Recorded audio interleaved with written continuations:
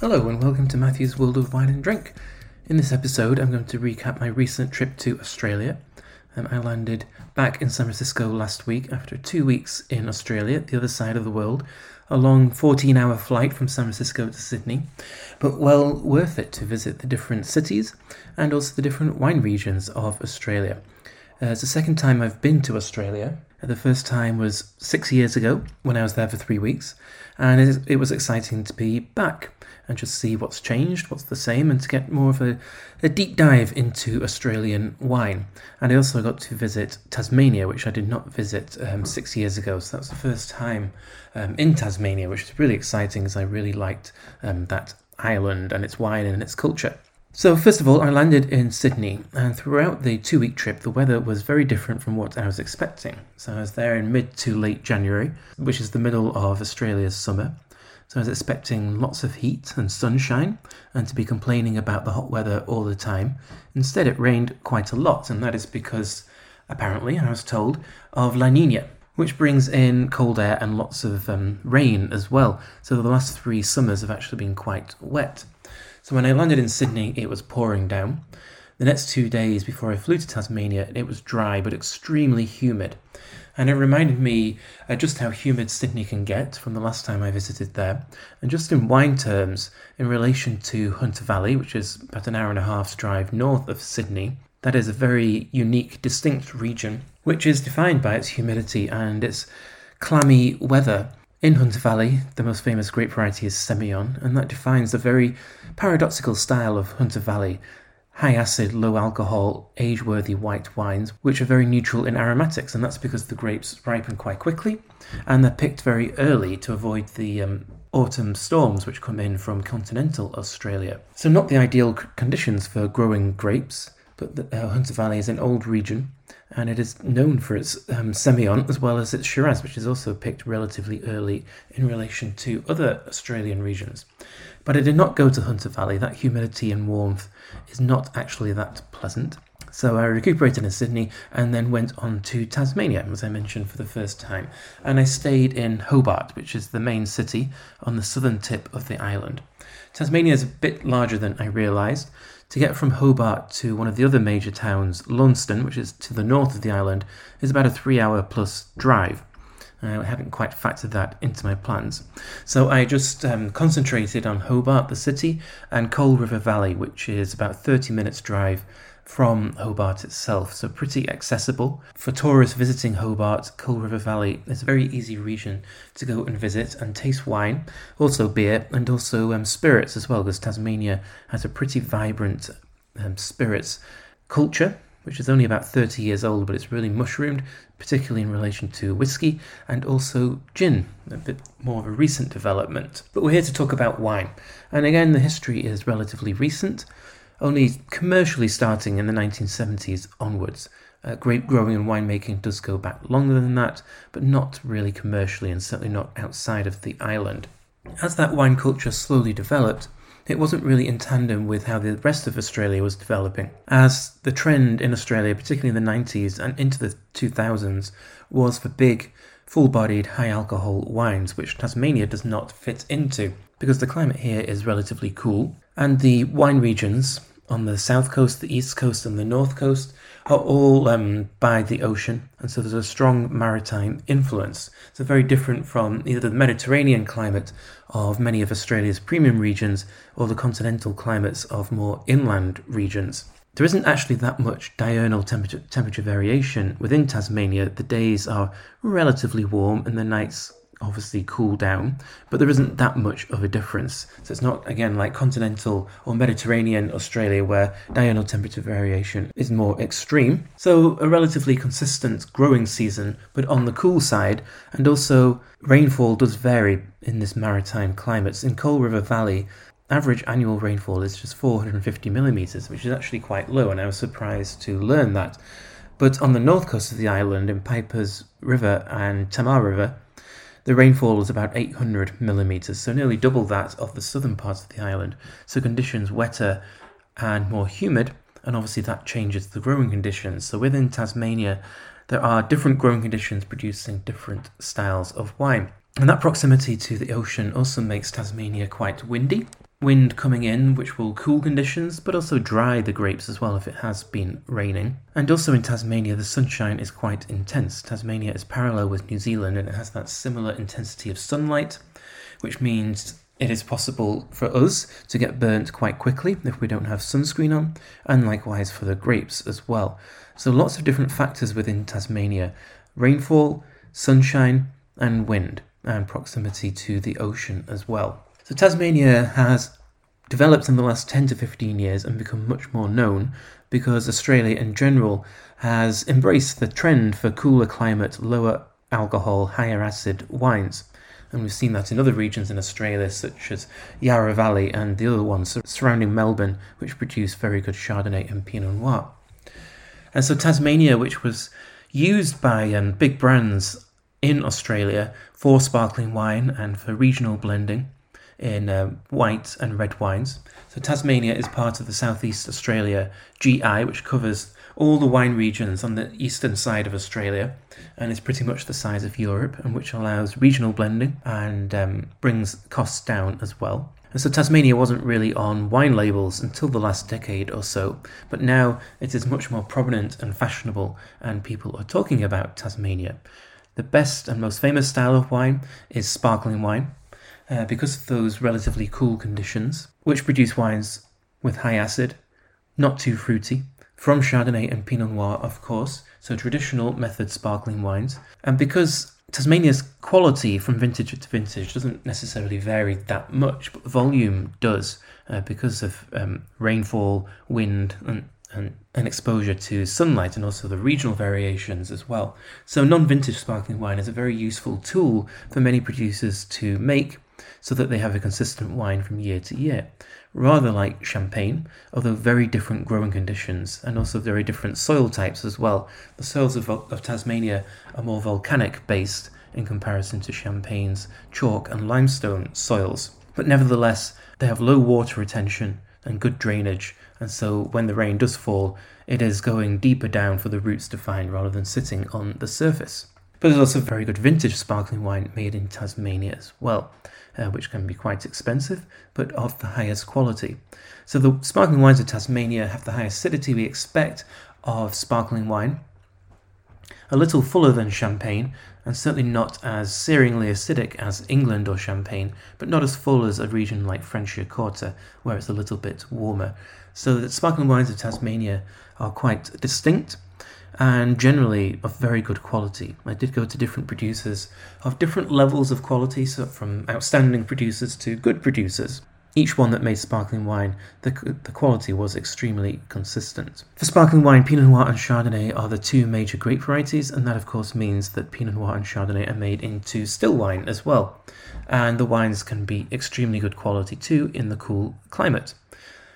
Tasting the Pinot Noir, I saw it as a bit of a cross between the cooler regions of Australia, such as Mornington Peninsula, and that intense sunshine that you get in New Zealand, so deeper coloured, but a bit more rustic than some of the cleaner wines of New Zealand or Australia. Whereas the Chardonnay maintains that high acidity with the richness, a bit fuller than most Burgundy, but made in similar styles, but not as rich or full as some of the Chardonnay that you might find in the warmer regions of Australia. And so the malolactic fermentation and oak extremely well integrated. So that was Tasmania, and from there I flew to Adelaide and rented a car and drove to Adelaide Hills, which is 30 minutes from Adelaide Airport, though where I was staying was about an hour. So it's not a uniform region, with that 30-minute difference from the southwest point of Adelaide Hills up into the northeast point of Adelaide Hills. It is quite a rural, bucolic region, lots of cows, lots of sheep, lots of fruit trees as well. And the history of Adelaide Hills in terms of winemaking only really goes back to the 1980s, developing in the 1990s onwards. But the history of Adelaide Hills goes back much further than that, and it's very agricultural. Quite a few of the producers that I visited have a long farming history. So, for example, one producer I visited called Golding is the 6th generation of farmers who are making the wine, but this is the first generation to actually make wine. Before that, they were growing vegetables and selling them to Adelaide in the East End market, which now has quite a lot of fashionable restaurants and bars. Another producer, Ashton Hills, was a property bought in 1982 when it was a Brussels sprout farm. The person who bought that, called Stephen George, converted it to plantings of vines, experimenting with different clones and different grape varieties, but previous to that it had just been veg, and that sums up the history of Adelaide Hills. Its climate is quite wet and also relatively cool too. So the hills, as the name suggests, it is quite hilly, with elevation of up to 600 metres. And there's also influence from the ocean too, a double cooling influence of elevation and the ocean. And this again makes it ideal for sparkling wine, maybe a little bit richer than Tasmania, but still with that crisp acidity. For still wine, the most planted grape variety is Sauvignon Blanc, followed by Pinot Noir and Chardonnay and some Riesling too, and also Pinot Gris. So relatively cool climate grape varieties, well suited to the region.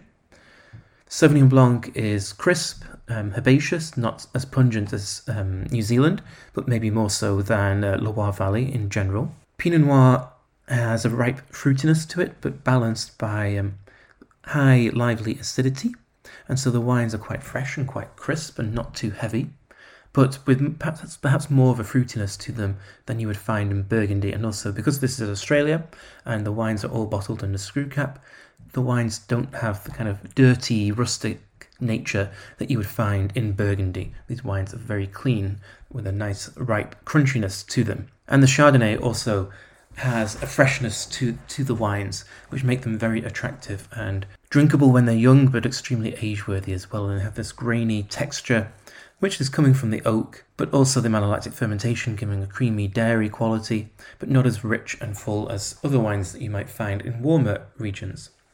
There are two geographical indications in Adelaide Hills, also known as GIs, Piccadilly Valley and Lenstown.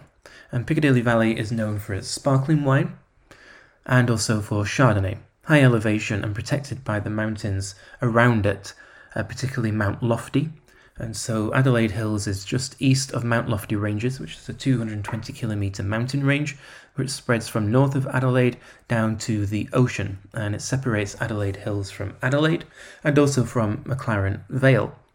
And so Piccadilly Valley, although it's quite high at up to 600 metres, it is a valley protected by those hills and mountains with the cool air and fog falling down onto the vines, which is why it is a particularly cool climate and ideal for sparkling wine and Chardonnay.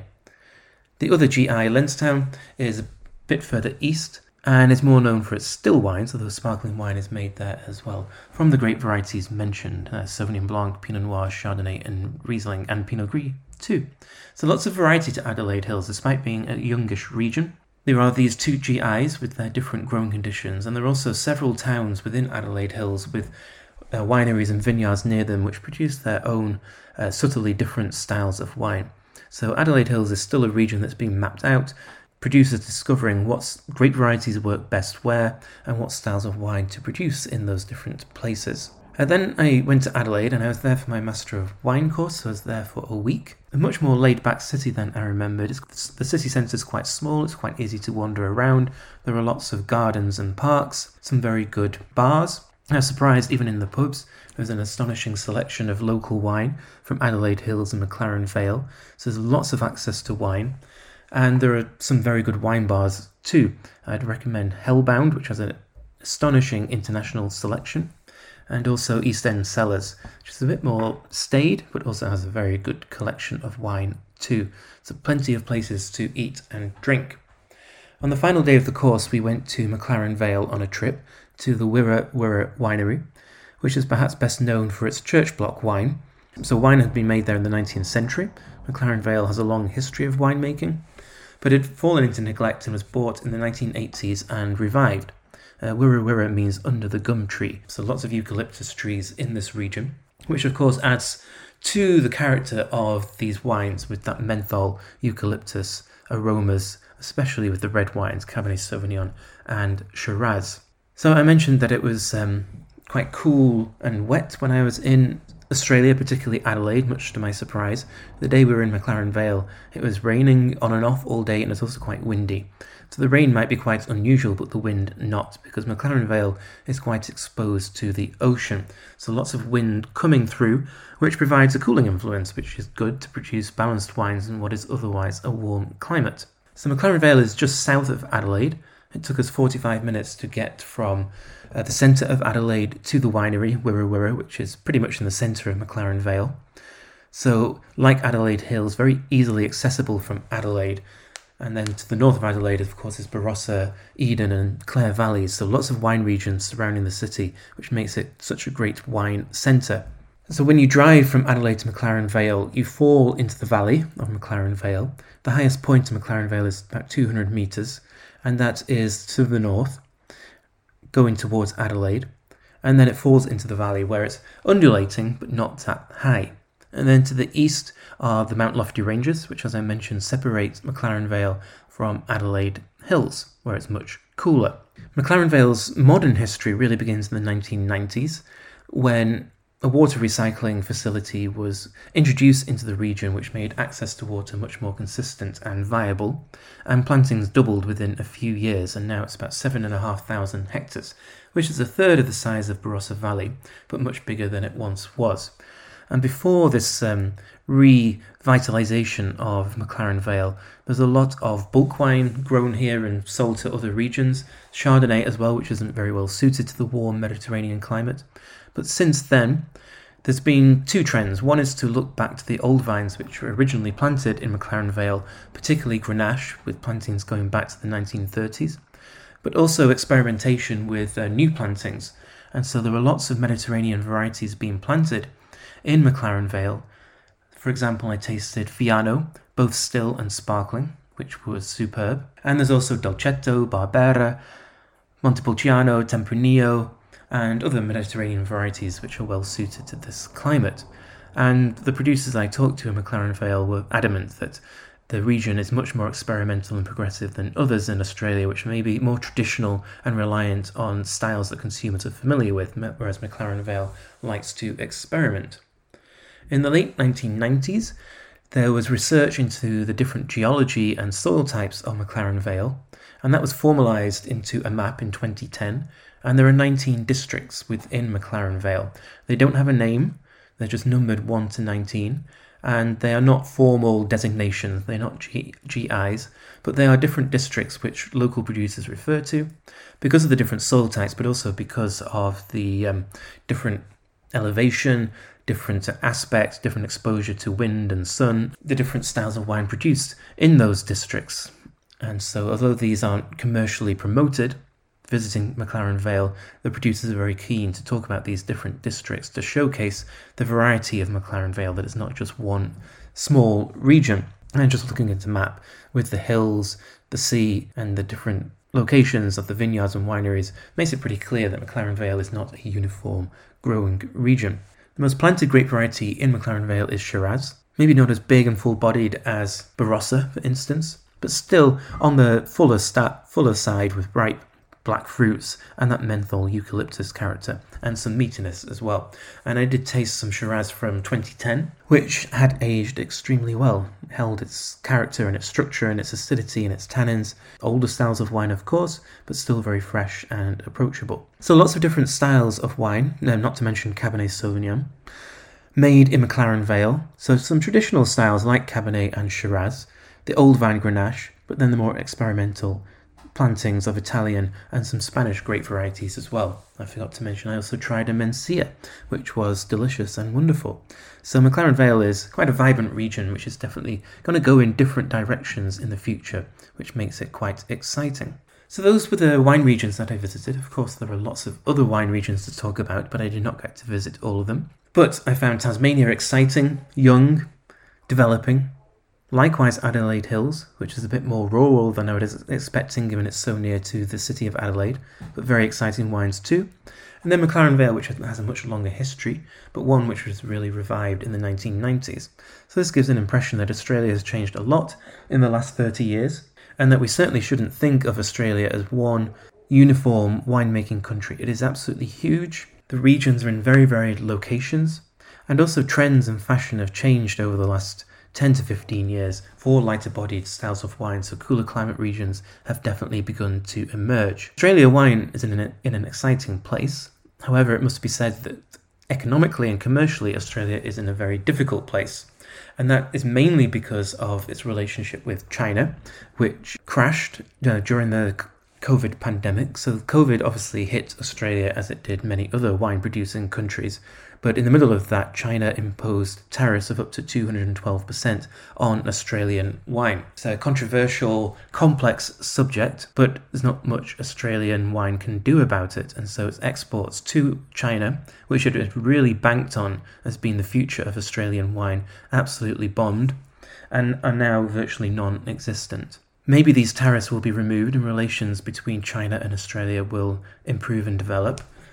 But right now, Australia has to look to other markets, and the problem there is that the UK has also fallen in its exports. Australia is struggling to find markets for its wines right now, having said which, the USA and Canada have risen quite a bit, so they have been able to diverse their exports to different countries, which maybe traditionally didn't buy that much Australian wine. So there's opportunity there, but Australian producers and the wine industry as a whole do have to be on their toes about how to keep Australia in the global conversation, not reliant on the Chinese market, maybe looking towards other Asian markets as well as to North America, and of course trying to sustain its sales in the UK as well, where there is so much competition. So in tasting the wines, Australia's in a very good position, and selling the wines a bit more difficult. So that's Australia and some of the different regions, and just an overview of what I encountered in Australia and some of the exciting wines that I tried.